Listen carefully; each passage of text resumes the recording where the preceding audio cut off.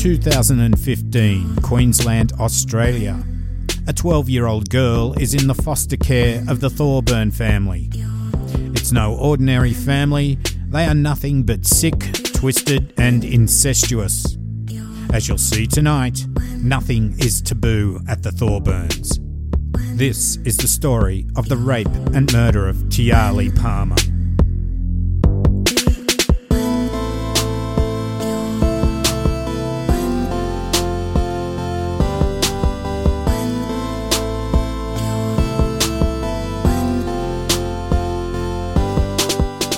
Hi, I'm your host Cambo. Grab a beer and pull up a deck chair.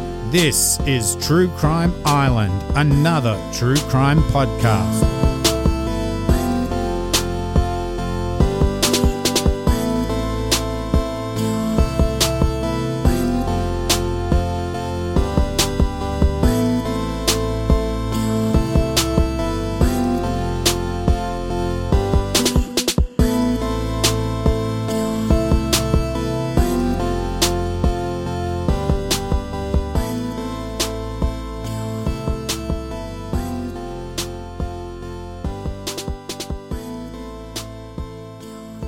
Okay, so hi Islanders, before I get into the case tonight, there were a few issues with people accessing the episode last week.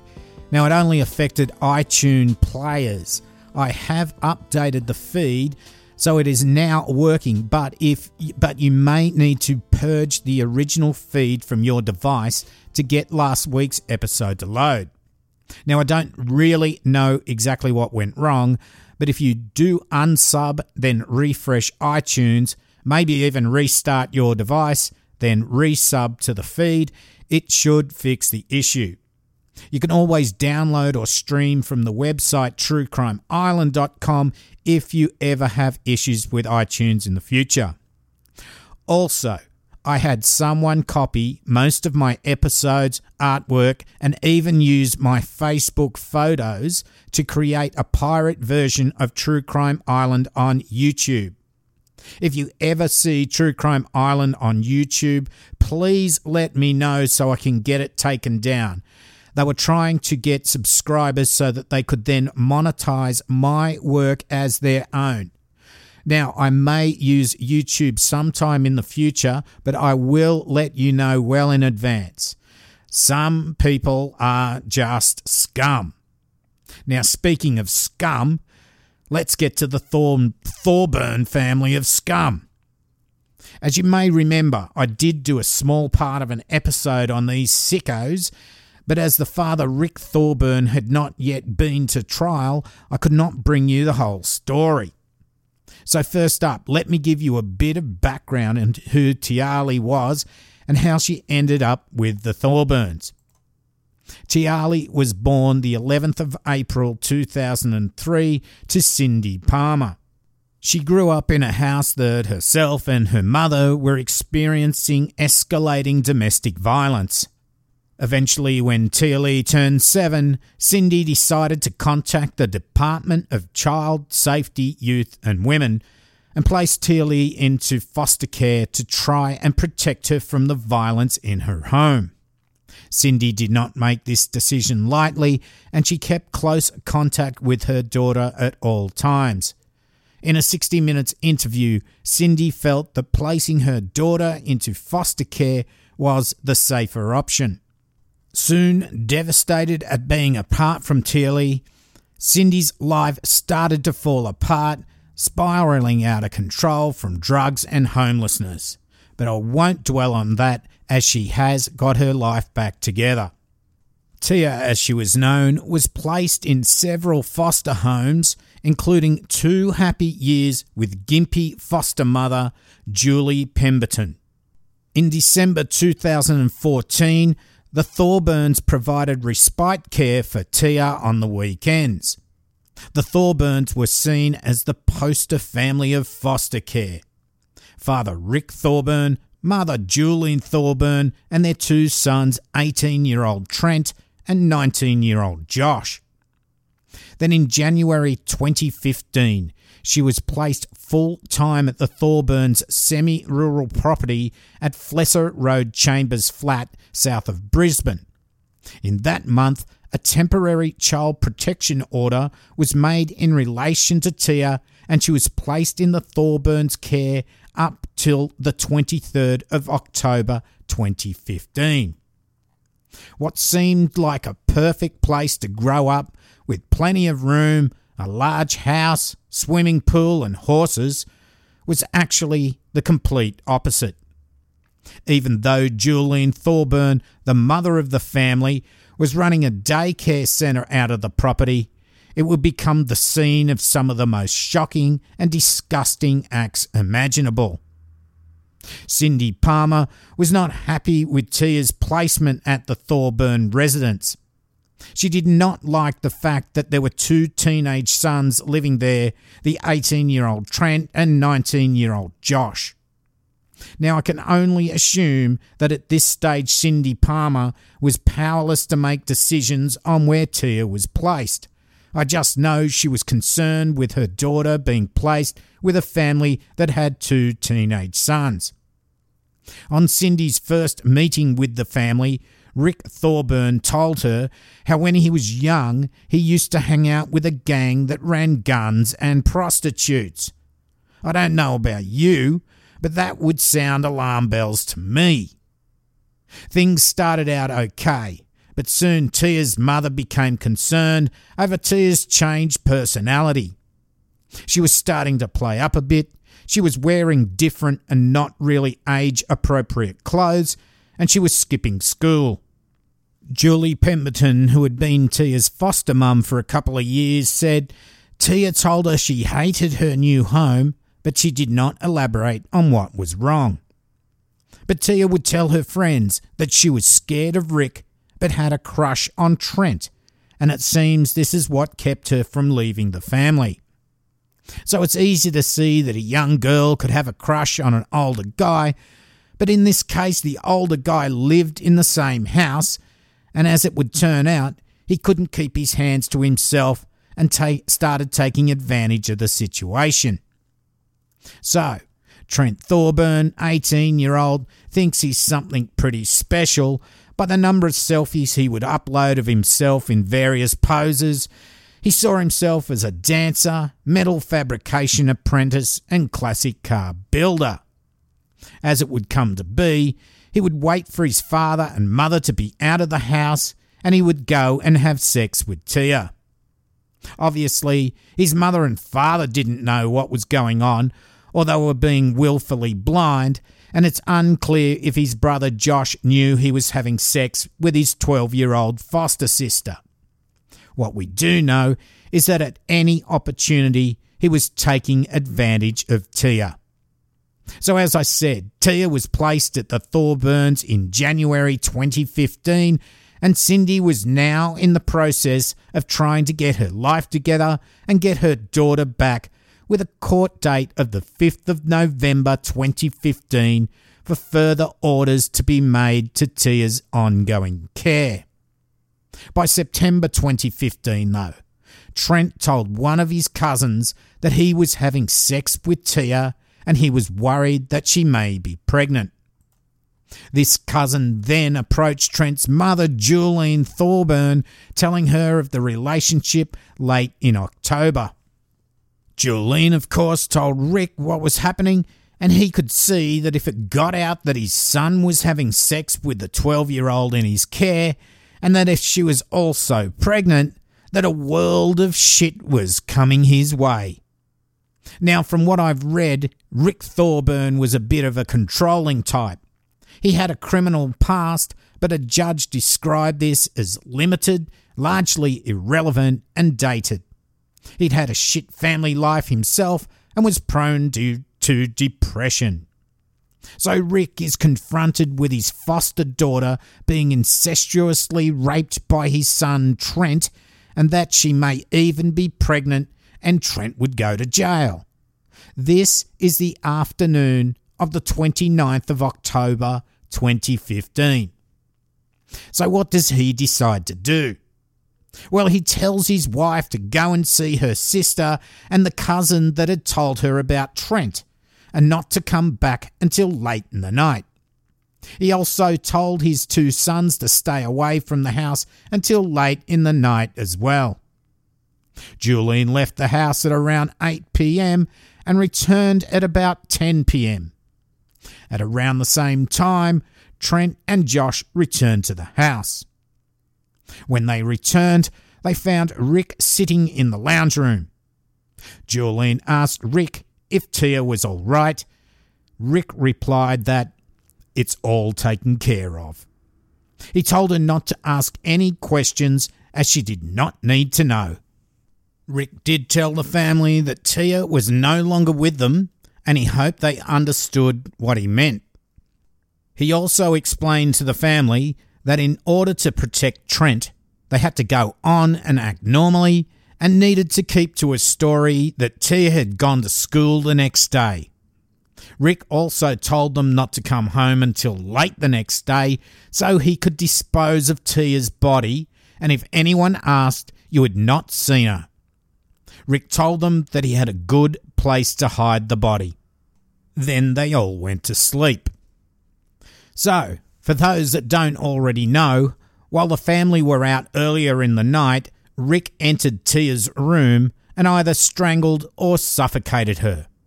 Once he'd squeezed the life out of the defenceless 12-year-old girl, he wrapped her body up in a blanket and hid it in a shed outside the family home.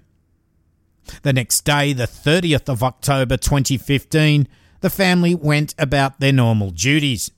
Soon the school would call Rick Thorburn, advising him that Tia was not there. Rick feigned concern and told them that he dropped her off at school earlier in the day. Now, Tia had run off before, but had always been found within hours. What made this time a bit strange was when Rick reported Tia missing, he looked extremely distressed and had broken down so much that he had to get a social worker to drive him to the police station to formally report her missing. Rick spent the rest of the day helping police try to find Tia. Now, the family run a daycare from their house. Now, this would remain open for 6 months after Tia goes missing. Now, that night, and as instructed, Trent and Josh stayed away from the family home. At 8 p.m, Rick told Jolene that he had something to do. Jolene then saw Rick back his Ford Falcon into the shed and that she could see Rick put something in the back.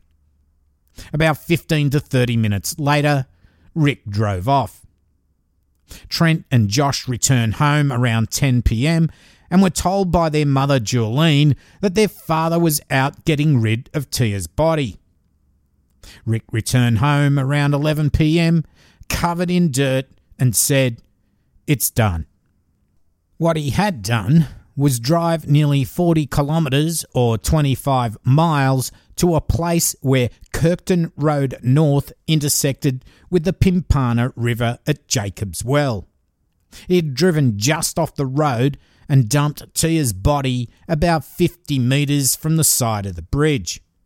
He left her mostly naked, with her head and arms submerged in the water on the embankment. Now, police started to search for Tia, and so did her biological mum, Cindy. But when someone's been murdered and dumped 40 kilometres away, and there are no leads, no sightings, nothing, it must have been extremely frustrating for police and her mum. On the 5th of November, police released photos of Tia and asked the community for information on her whereabouts.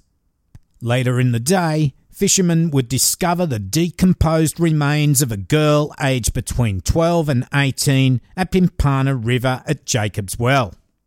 The next day, they would identify those remains as those of Tiahleigh Palmer. As Tia was found only wearing her underpants, police searched the area for her school uniform and school backpack. They would only find one shoe. Now, Rick must have thought about this, though. If they found Tia with clothes other than her school uniform, then police would suspect that he'd not dropped her off at school before. So he must have disposed of her school backpack and left her to only wear her undies. An autopsy on her body found that other than a bruise to the scalp, the body was too decomposed to give a cause of death. However, they were able to ascertain that she died on the evening of the 29th of October. On the 7th of November, the community held a vigil for Tia, and her funeral was held on the 14th of November, with more than 600 people attending. Okay, at this stage, police don't have very much to go on, but they do suspect Rick as being involved. The family were one in saying that the last they saw of Tia was before she went to school on the 30th of October, and they hadn't seen her since. Rick told police he drove her to school and he saw her meet another child when he dropped her off. The family would be interviewed several times by police, first on the discovery of her body on the 6th of November, then again on the 20th of November, and in February 2016. They basically all stuck to their story that the last they saw of Tia was before she left for school and that Rick dropped her off in the morning. Cops aren't stupid, and when they couldn't find any evidence that some random killer had abducted Tia and murdered her, they started to look very closely at the family. Listening devices were planted in the family home. Police would be able to listen in on the family concocting their story, and this would ultimately fuck them up. The family were required to give evidence to the Crime and Corruption Commission as part of their investigation into Tia's disappearance. On the first hearing on June 26, they basically kept to their story. When giving evidence at the same investigative hearing on the 19th of September, Trent did acknowledge that he had had sexual intercourse with his foster sister, but in evidence gave an explanation as to the circumstances of that intercourse consistent with a version suggested to him by his father as recorded by the covert listening device. He maintained that the sexual contact he did have with Tia had nothing to do with her disappearance. What it must be like to be a cop listening into this disgusting, incestuous, shit-stain excuse for a family talking about the bullshit story they have to keep, just waiting for the right moment to pounce and book 'em. And book 'em they did. The Thorburn clan were taken into police custody for questioning. Rick Thorburn was charged with Tiahleigh's murder. Julian, his wife, and Joshua, his son, were charged with perjury and attempting to pervert the course of justice. And 19-year-old Trent Thorburn was charged with 2 counts of perjury and 1 count each of attempting to pervert the course of justice and incest. The offence of incest involved Trent having unprotected sexual intercourse with his 12-year-old foster sister, Tiahleigh. Rick Thorburn would ultimately plead guilty to murder and would be sentenced to life with a non-parole period of 20 years. He also got done for perjury, but the sentence will be served concurrently, so it really doesn't matter how long he got sentenced for that. At least pleading guilty saved us from a long, drawn-out court case. His parole eligibility date is the 12th of September 2036. Currently, he's being protected from other inmates as there's going to be a hit on him. Oh dear, Rick, they can't protect you forever inside. For what you did to that poor girl is unforgivable, and 30 years will never be enough. There's also other matters that are being dealt with at the moment. Rick has also now been charged with abusing 2 children under 12 between 2015 and 2016 at the family home, which was being used as a daycare centre. And remember, this was allowed to stay open for 6 months after Tia's disappearance. So Tia goes missing and the family daycare gets to stay open for another 6 months. Yeah, right, social services. What the fuck is wrong with you people? Maybe you should have at least closed their centre down after Tia went missing, turns up dead, and they're investigating the family. What's fucking wrong with you lot? Anyway, let's go on. Now I'll go over Trent's crimes here, and I'm repeating parts of the last episode I did on this scumbag family. The first count of perjury arose out of evidence given by Trent to the Crime and Corruption Commission as part of an investigative hearing into the disappearance of Tia.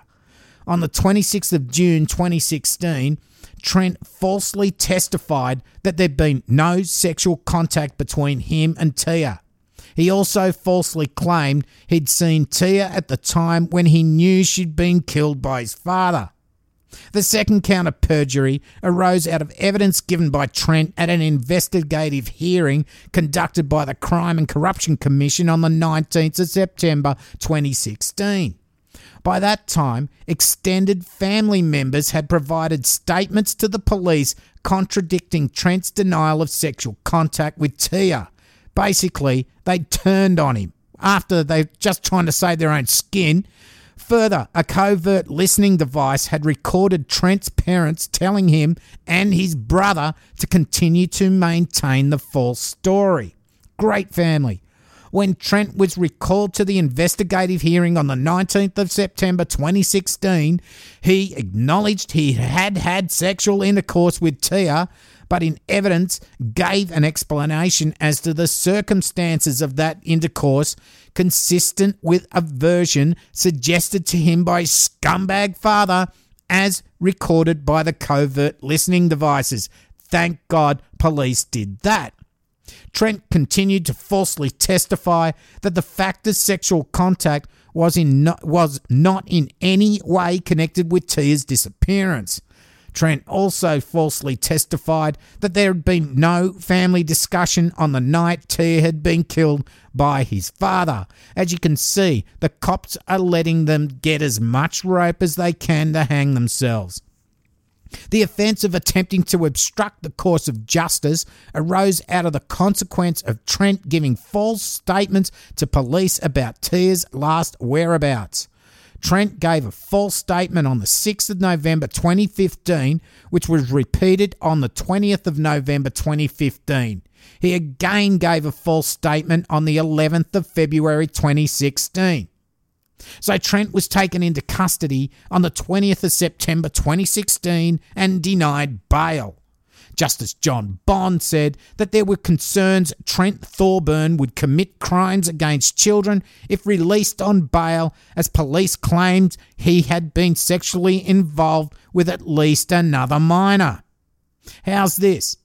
I won't go into all the judge's sentencing remarks, but I will tell you this. Trent told his cousin that he engaged in sexual intercourse under threat that Tia would hurt his dog if he didn't do it.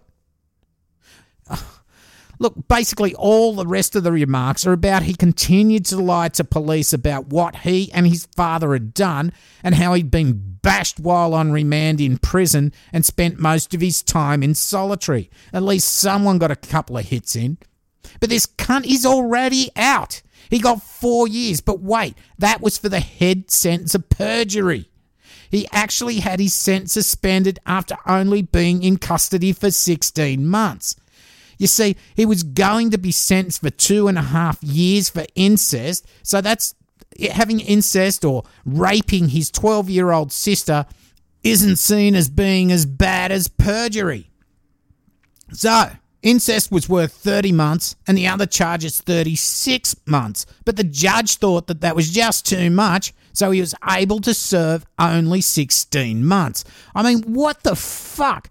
Trent Thorburn's actions ultimately led to the murder of Tiahleigh Palmer. The whole scummy family tried to cover up the alleged offence committed by the father. Now, this asshole was released on the 19th of January 2018. In fact, they're all out of jail, except for Rick. Other than Trent, who started the whole thing in motion, and Rick, who ended up murdering Tia, let's have a look at Julene, the mother. She knew what Rick was going to do. Only when confronted with the audio tapes did she turn on Rick and confess to what had happened. She told police in an interview on why she kept up the lies and false story. She said it was more about protecting us, our family, our lifestyle, and our upstanding in the community. She could have stopped this murder. She knew what Rick was going to do. Even if she was scared of Rick, she should have intervened and called police or someone to get Tia out of there.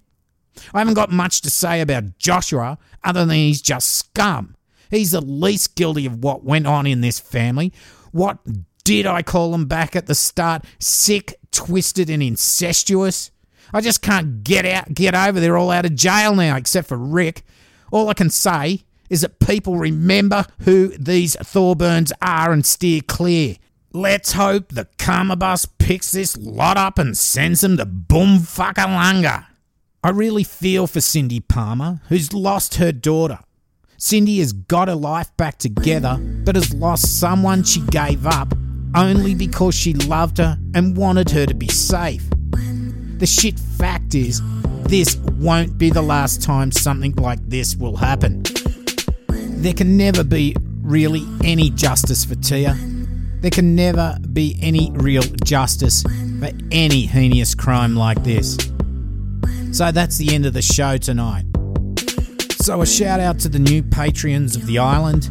Hi to Jennifer Ballesteri and Tracy Bailey.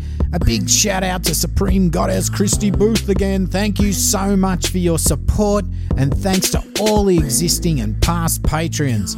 Your support is very much appreciated, as this is a commercial-free podcast, and I know you all love that. And the show is totally listener-supported.